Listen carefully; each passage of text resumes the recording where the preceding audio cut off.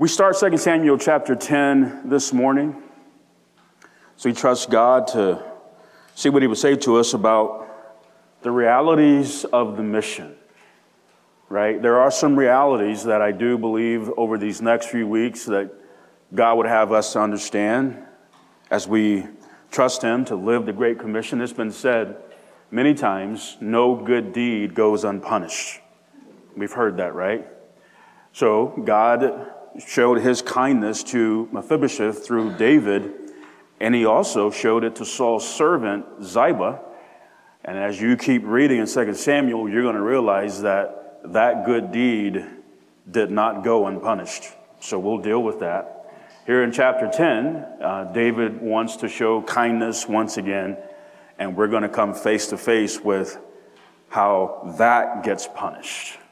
So there are some realities that I do believe that you and I need to get from the Word of God as we consider living the mission. 2 Samuel chapter 10, beginning in verse 1. And it came to pass after this, so that would have to be after what we've read in chapter 9, that the king of the children of Ammon died, and Hanun, his son, reigned in his stead. Then said David, I will show kindness unto Hanun, the son of Nahash, as his father showed kindness unto me. And David sent to comfort him by the hand of his servants for his father. And David's servants came into the land of the children of Ammon. Now, the specific account of the kindness that Nahash, king of Ammon, showed to David is not recorded for us. There are some things that we can look at and speculate and say, well, it could be this or it could be that, but it's not definitive. But learning of his death, fresh off of showing kindness to Mephibosheth, David wants to now do the same thing to the son of Nahash, Hanun. Now, the experience of showing kindness to Mephibosheth, that experience for David would have been very enjoyable and gratifying. Why? Because Mephibosheth was receptive and grateful. I mean, here's David who is doing what is right before God, and he goes the extra mile to locate Mephibosheth, have him brought to Jerusalem, and to integrate him into his family and all that. And of course, Mephibosheth is falling over himself with submission and gratefulness and all of that. If David's motives were pure here in chapter 10, he would have anticipated the same response from Hanun. I want to show you kindness. Your father just died. And you're going to be just like Mephibosheth, right? You're going to be grateful, receptive. If we are seeking the Lord for opportunities to show his kindness to people, which I do believe we should be actively seeking, we should be actively praying, we should be trusting God for this, then I do believe subconsciously that's what we anticipate, don't we? If we show kindness to people, they're going to be receptive. They're going to be grateful. They're going to be like, oh my goodness, right? I mean, your heart's in the right place. You love God. You love them, and you just want them to. I mean, you're not doing it for your glory. You're not doing it with any strings attached. You just want to glorify God and be a blessing to them and have it be an edifying thing to them. So David essentially sent ambassadors to the son of Nahash, believing that they're going to represent his interest of showing kindness. That's why they were there. That's why they went. They were his ambassadors, if you would. In 2 Corinthians 5:20, we're told by the Apostle Paul that we are what? Ambassadors for Christ. Right? David sent his servants. He sent his ambassadors. We are ambassadors for Christ, and has he not sent us? He has. He sent us. So, as ambassadors for Christ, listen, we are his representatives on earth. We are the representatives of Christ on earth. How does the world see Christ? Through us. We're his representatives. We're his ambassadors. But there is a reality that emerges about the children of Ammon that is relevant to every ambassador for Christ today. Like, this is a reality that you and I have to come face to face with. Because listen, living the mission is not always kind. It's not always comfortable. It's not always ideal. It's not always convenient. But Genesis 19:36-38, thus were both the daughters of Lot with child by their father. I think sometimes we can read things in the Word of God and just keep going. Just kind of gloss over it. What I just read to you literally happened. This is how dark things can go. And it all started with a man just pitching his tent toward Sodom. Actually, even before that, even just looking in that direction. And here we are. Unbelievable. And the firstborn bare a son and called his name Moab. The same is the father of the Moabites until this day. And the younger, she also bare a son and called his name Benami. The same is the father of the children of Ammon unto this day. So the Moabites and the Ammonites were byproducts of drunkenness and incest. That's the truth. The Ammonites and the Moabites hired a soothsayer, Balaam, to curse Israel. The Ammonites and the Moabites were an idolatrous and wicked people. And although the king of Ammon had showed kindness to David, they were still who they were. They were still who they were. And that was also who David, listen, was sending his ambassadors to. That people. So listen, here we go. This is the first reality that you and I must do the math on when it comes to just processing the mission, being real about it. The Lord will send us to the wicked. The Lord will send us to the wicked. Bro, I love you. You're always looking out for me. I'm actually cold. I'm sorry. I am just making a mess, but thank you. You got my heart. I love you. Thank you. I'm like, okay, I'm cold. Sorry. But I mean, is this not a sober truth? That he will send you to the wicked? History is filled with examples of the Lord doing this. Legendary missionary Jim Elliot had no doubt whatsoever that God wanted him to tell the Aucas about Jesus. Who were the Aucas? They were a dangerous and uncivilized Indian tribe in the Ecuadorian jungle who were known to kill all outsiders ever caught in their area. And they most certainly did that to Jim Elliot and 4 other missionaries with the spear. If you haven't seen the movie End of the Spear, I highly recommend it. Corrie ten Boom, who survived Hitler's concentration camps, was in a church in Munich, Germany, giving a talk about forgiveness. Incredible woman of God she was. When a man approached her, put his hand out, and said, "A fine message. How good it is to know that, as you say, all our sins are at the bottom of the sea." She said, and I, who had spoken so glibly of forgiveness, fumbled in my pocketbook rather than take that hand. He would not remember me. Of course, how could he remember one prisoner among those thousands of women? It was the first time that she had come face to face with one of her captors from the concentration camp. And she said that her blood seemed to freeze.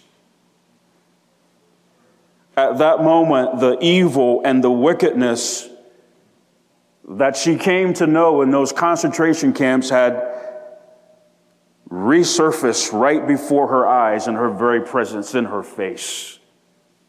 Evil, wickedness. She remembered what this man had done. This was the guard at a concentration camp where her sister died. He said to her, "You mentioned Ravensbrück in your talk. I was a guard in there." She knew that. He didn't remember her, but she remembered him. "But since that time, I have become a Christian. I know that God has forgiven me for the cruel things I did there, but I would like to hear it from your lips as well."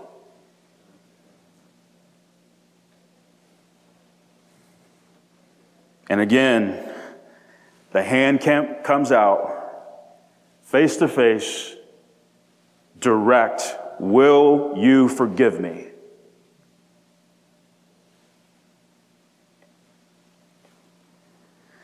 She said, "I stood there, I whose sins had every day to be forgiven and could not. Betsy, her sister, had died in that place. Could he erase her slow, terrible death simply for the asking?" I mean, she just gave this wonderful talk about forgiveness. Right? And I'm certain that, and again, her heart was in the right place, but again, when we do things like this, we have a certain situation, a certain person in mind. I don't think she had this guy in mind.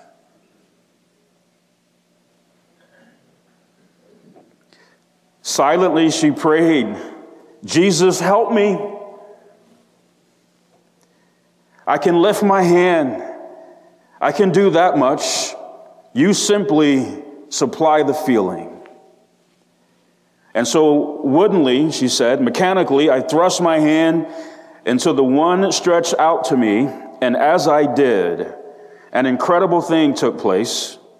The current started in my shoulder, raced down my arms, sprang into our joined hands, and then this healing warmth seemed to flood my whole being, bringing tears to my eyes. "I forgive you, brother, with all my heart."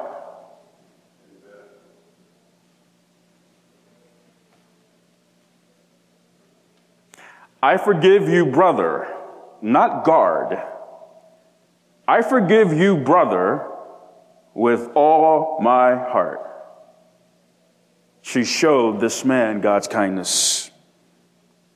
God sent her to show kindness to a man who up to that point had only showed her wickedness. Coming out of 2 Samuel chapter 9, I do believe that the people that we are envisioning showing kindness to look just like Mephibosheth, don't they? They don't look like the Auca Indians. They don't look like a former Nazi guard at a concentration camp who did awful things to people. We're not thinking about that. We envision putting together a lovely basket for our neighbors. Freshly baked cookies, right, Lori? Maybe a Walmart gift card and some other nice essentials that people will enjoy. Gum, mints, lip gloss, and all the things that we tend to, maybe a nice coffee mug, and it's just so beautiful. And they're going to get this bag and go, "Oh my goodness, how kind of our neighbor." And they're going to come over and say thank you, and we're going to invite them in for tea, and we're going to have nice conversations. And through that, we're going to get to tell them about the Lord Jesus Christ. That's what we envision, don't we? That's how this is going to go down. That's certainly not wrong. We just need to know if we're being sent, it's not always going to look like that. It's not. Jonah chapter 1, verses 1 and 2. Now the word of the Lord came unto Jonah, the son of Amittai, saying, Arise, go to Nineveh, that great city, and cry against it, for their wickedness is come up before me. The founder of this wicked city, Nineveh, was Nimrod, the grandson of Ham. And if you've done some Bible study, you know the implications of that. And the Assyrians, listen, they were absolutely brutal. They were merciless. They were wicked beyond imagination. That was the city. But God sent Jonah to them. Why? To show them mercy and grace. And you know the story. Jonah did not like these people, did he? God, you can send me anywhere, but don't send me to Nineveh. Luke 10, verse 3. Go your ways. Behold, I send you forth as lambs among wolves. Wolves in the Bible are associated with false teachers. These are workers of the devil. And he says, I am sending you. You will be among them as my disciples. I am sending you knowing that. You need to know that. Philippians 2:15. That you may be blameless and harmless, the sons of God, without rebuke, in the midst of a crooked and perverse nation, among whom ye shine as lights in the world. Do we not live in a crooked and perverse nation? We most certainly do. And as ambassadors for Christ, that's exactly where we've been sent. To a crooked and perverse people. Like you, I am trusting the Lord for opportunities to show kindness to the lost. And I'm going to tell you, I was presented with an opportunity to do that, and it wasn't Mephibosheth. It wasn't what I had in mind. I had 2 Samuel chapter 9 in mind. That's what I had in mind. Have you ever found yourself in a situation where it's obvious to you that you are in the presence of darkness? Yeah. And the Lord says, show them my kindness. And I'm like, no, I was thinking about the gift bag. The freshly baked cookies and set up a meeting to get together and have coffee and biscuits and nice conversation. I wasn't thinking about darkness and being uncomfortable the whole time.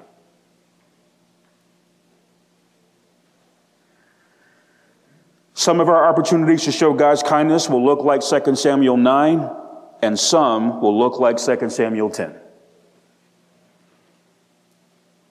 This is the truth. Brothers and sisters, this is one of the reasons that the time we spend together in prayer is so critical. It's so critical because 2 Samuel 9 and 2 Samuel 10 awaits us. We're gonna run into both. You're gonna run into people who are gonna be receptive and grateful and just to have your time and your kindness. And you're gonna run into people who are just vile and nasty and hateful and evil and dark. And God says, be kind. We see this in verse 3 of 2 Samuel 10. Let me just tell you, it says, and the princes. So my wife had to correct me. For years, all right, listen, I'm not the brightest bulb in the ceiling or the sharpest pencil in the book. I understand.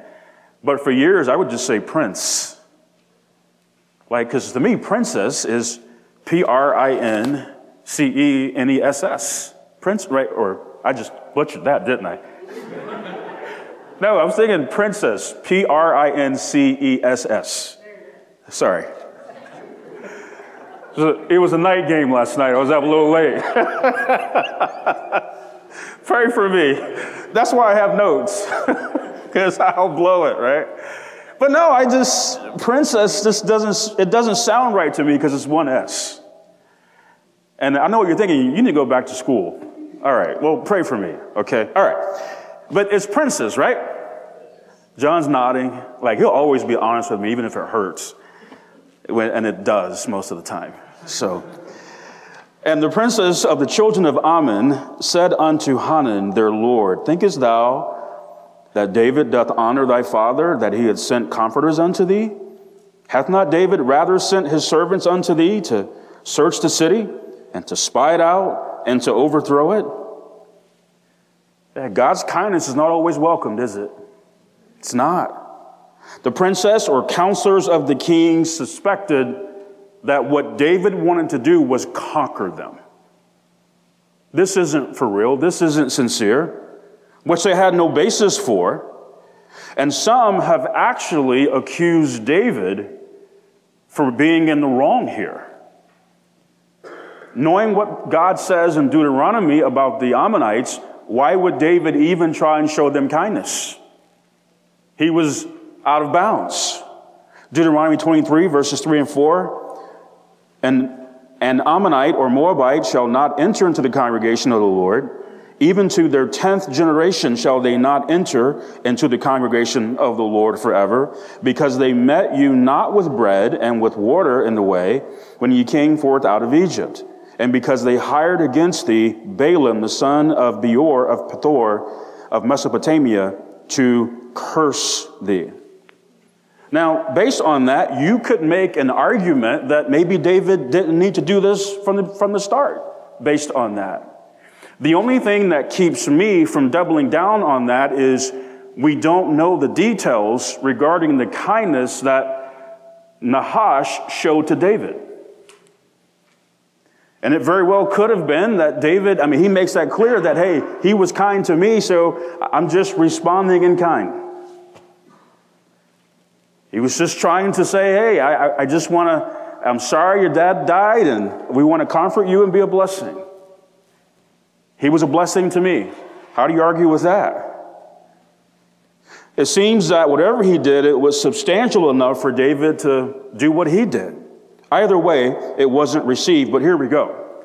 This is the second reality that you and I absolutely, we've got to make peace with the fact that the Lord's going to send us to the wicked. But listen, here's the second one. The lost are wary. They're wary. They are wary. The typical lost person questions the Bible and is suspicious of the believer trying to present the gospel to them. This is what you're going to run into. This is typically what you run into. These men were suspicious. They were wary. They were distrusting. David has an agenda. He's got a motive here. This is what you and I are going to run to. But let me give you some reasons for why the lost are wary. Okay, number one, Satan. Satan. Acts 26, 17 and 18. Delivering thee from the people and from the Gentiles, unto whom now I send thee. What was he being sent to? To open their eyes and to turn them from darkness to light and from the power of Satan unto God, that they may receive forgiveness of sins and inheritance among them which are sanctified by faith that is in me. So here, what Paul was doing was he was recounting his testimony on that Damascus road before King Agrippa. That's the context here. But the lost are in darkness, and they are under the power of Satan. That's the score spiritually. That's the spiritual reality. 2 Corinthians chapter 4, verse 3. But if our gospel be hid, it is hid to them that are lost, in whom the God of this world hath blinded the minds of them which believe not, lest the light of the glorious gospel of Christ, who is the image of God, should shine unto them. Let me tell you one of the most sobering, and I would even say fearful experiences that you will ever have as an ambassador for Christ is when you are trying to shine the light of the glorious gospel into the eyes and the mind and the ears and the heart of a lost person. And they are fighting tooth and nail. Well, what about this? And what about that? And how about this over here? And trying to divert the conversation away from the cross. Well, how old is the earth? I've heard it all, or at least I've heard a lot of it. I'm sure I haven't heard it all, but I've heard a lot of the deviations, if you would, diversions. Let me tell you why that is so sobering and why it's fearful, because in that moment, they have no idea who's behind that. They don't know who is thinking and speaking for them. It gives me as close of an experience as I can possibly have to what Jesus experienced when he said to his servant Peter, "Get thee behind me, Satan." Peter had given place to the devil, and when you do that, he can absolutely think and speak for you. I've been in situations where, you're standing there and you're like, wow, the devil is working right now to keep the gospel hid from this person. Brothers and sisters, evangelism is not hard because you're just not good at it, or because you don't know enough Bible, or because you are an introvert. That's not why evangelism is hard.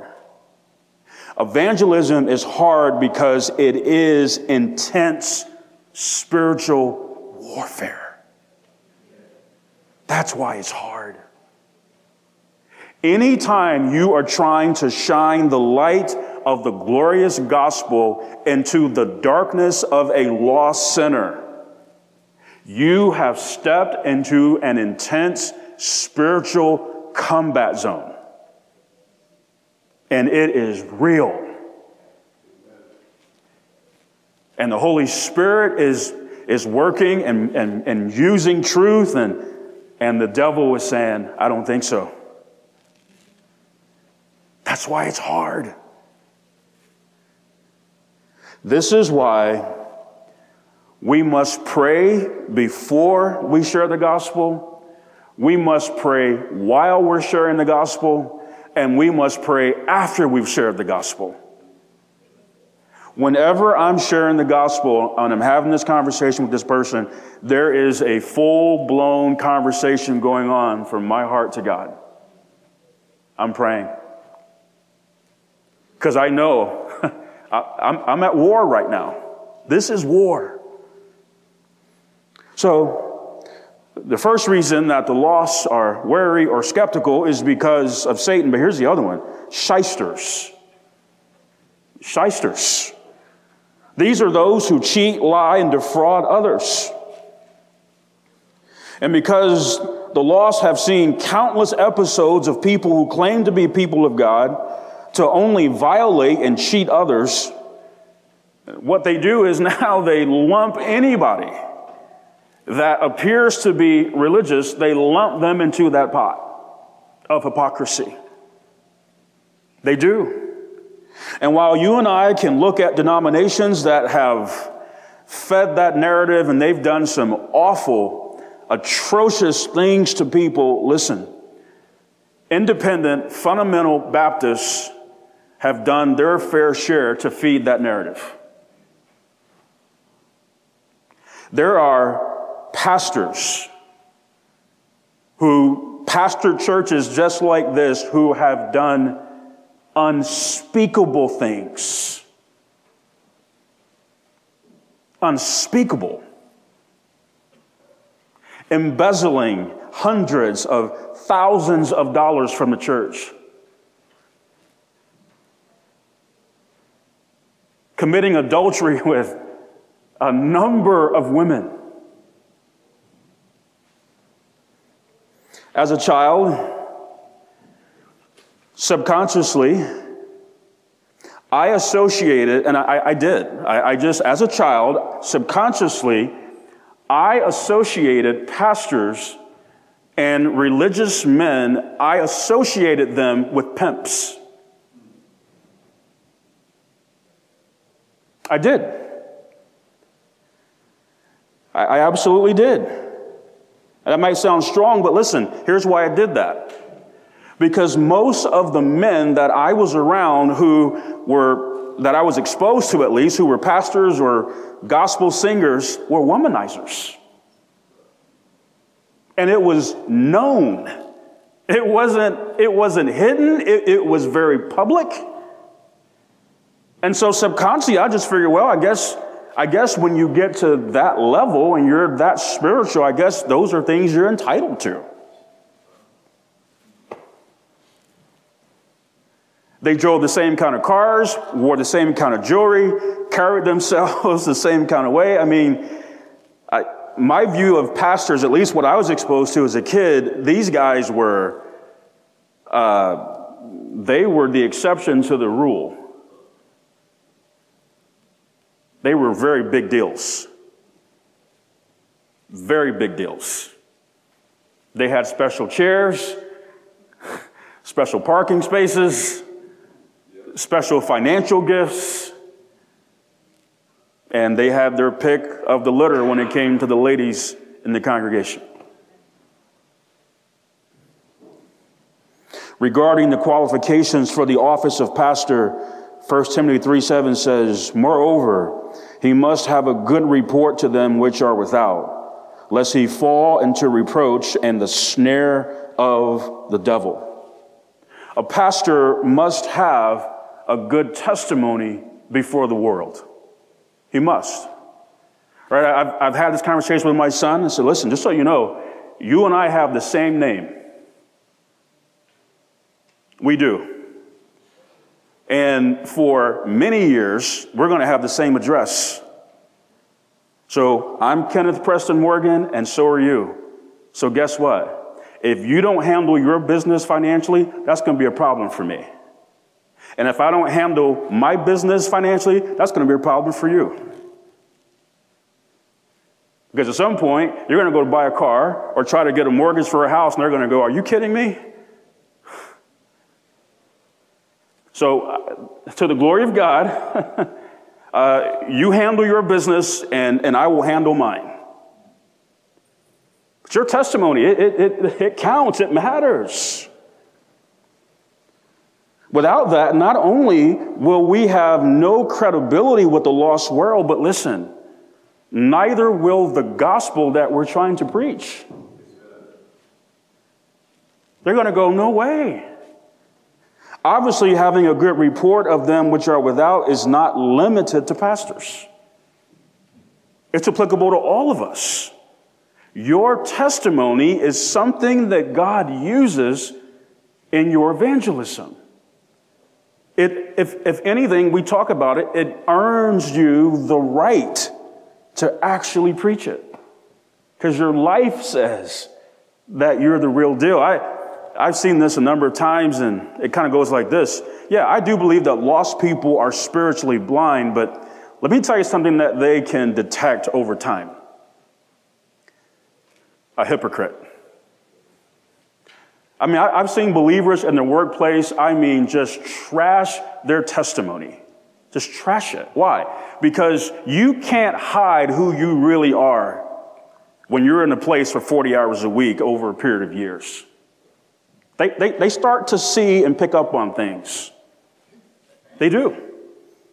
They start to hear how you, not you, but they, how this person who, they wouldn't miss church for nothing in the world, but my goodness, when I talk about their husband or their wife, they just talk to them about them like a dog. Oh, he gets on my nerves. Oh, she, they hear that. And so many other things. How about this? A godly testimony gives credence to the gospel that is being preached. It does. There are believers who have destroyed their testimony to the lost. Guess how? Through some kind of financial dealing. They were dishonest in a financial dealing. I had a pastor tell me one time about being at a church, and at the end of the service, there was an altar call, there was an invitation, and he said a man got up, walked forward. He thought the man was coming to receive Christ. So he met this man. They had a conversation where the man told him, standing right there at the altar during the invitation, I just came to tell you that man right there who sings in your choir claims to be a Christian. I'm in business with him, and I'm telling you he's not. And if that's what a Christian is, I want nothing to do with your God or this church. Wow.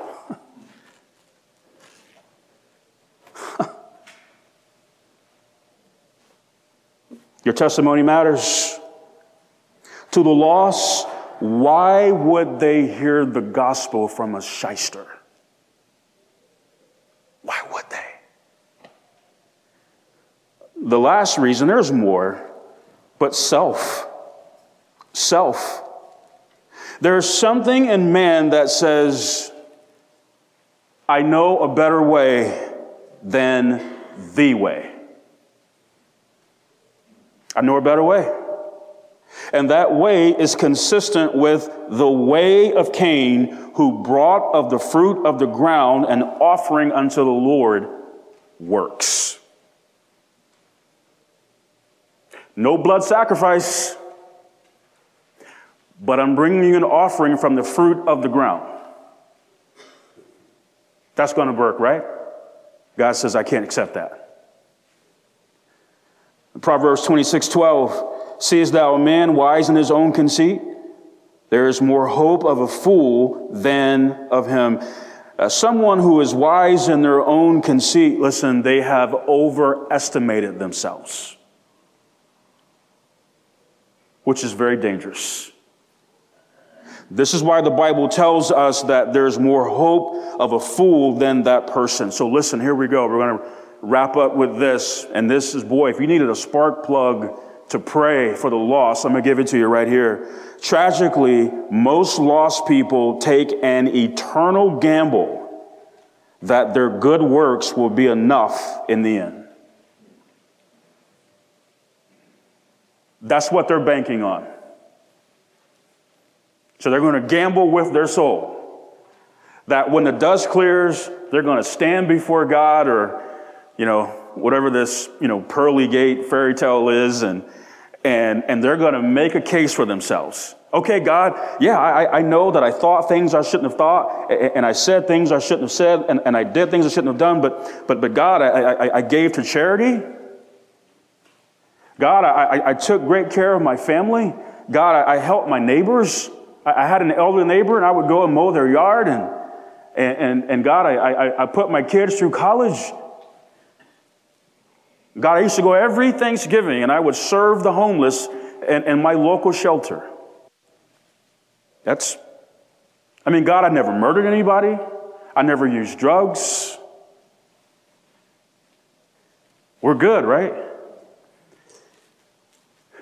Not at the great white throne judgment. you're going to lose that case. This is what most lost people are doing, though. They're making an eternal gamble that in the end, this is how it's going to work. So I want to leave you with some points for prayer. We got some time. Right, Mark? We have a little time? Okay. So can we just keep praying for the Lord to prepare us for 2 Samuel 9 and 2 Samuel 10 opportunities? And this is going to go next level next week, or when we're back into this. We've got a special focus next week. But you're going to see very clearly what we started today. And then for our need to put on the character of Christ, put ye on the Lord Jesus Christ and make no provision for the flesh, Romans 13:14. Let's make sure that we are the kind of people that are not giving offense to the lost where they can blame the ministry because of us. And then finally, for the person or persons in our lives who is making that eternal gamble. I promise you, in a room this size, I doubt there's anybody who doesn't know someone who is making this gamble. That if they died right now, they would be counting on, what is it, the triple beam scale? I did this much good, I did this much evil. I made it. Brothers and sisters, that scale does not exist at the great white throne judgment. Because all our righteousness is what? It's filthy rags. Father, help us to make peace with these two realities that we've looked at so far. God, help us to understand that you are going to send us into situations that are not going to be pleasant, that are not going to be favorable or even enjoyable. And then, Lord, would you help us to understand and be sensitive to the fact of the people that we are trying to show your kindness to, they're wary. And Lord, Satan and even believers have given them reason to be wary. And so, Lord, help us to not just hear these things, but, Lord, to hide these things in our heart and remember them when we're having these conversations, Lord, that we should be having weekly. In Jesus' name, amen.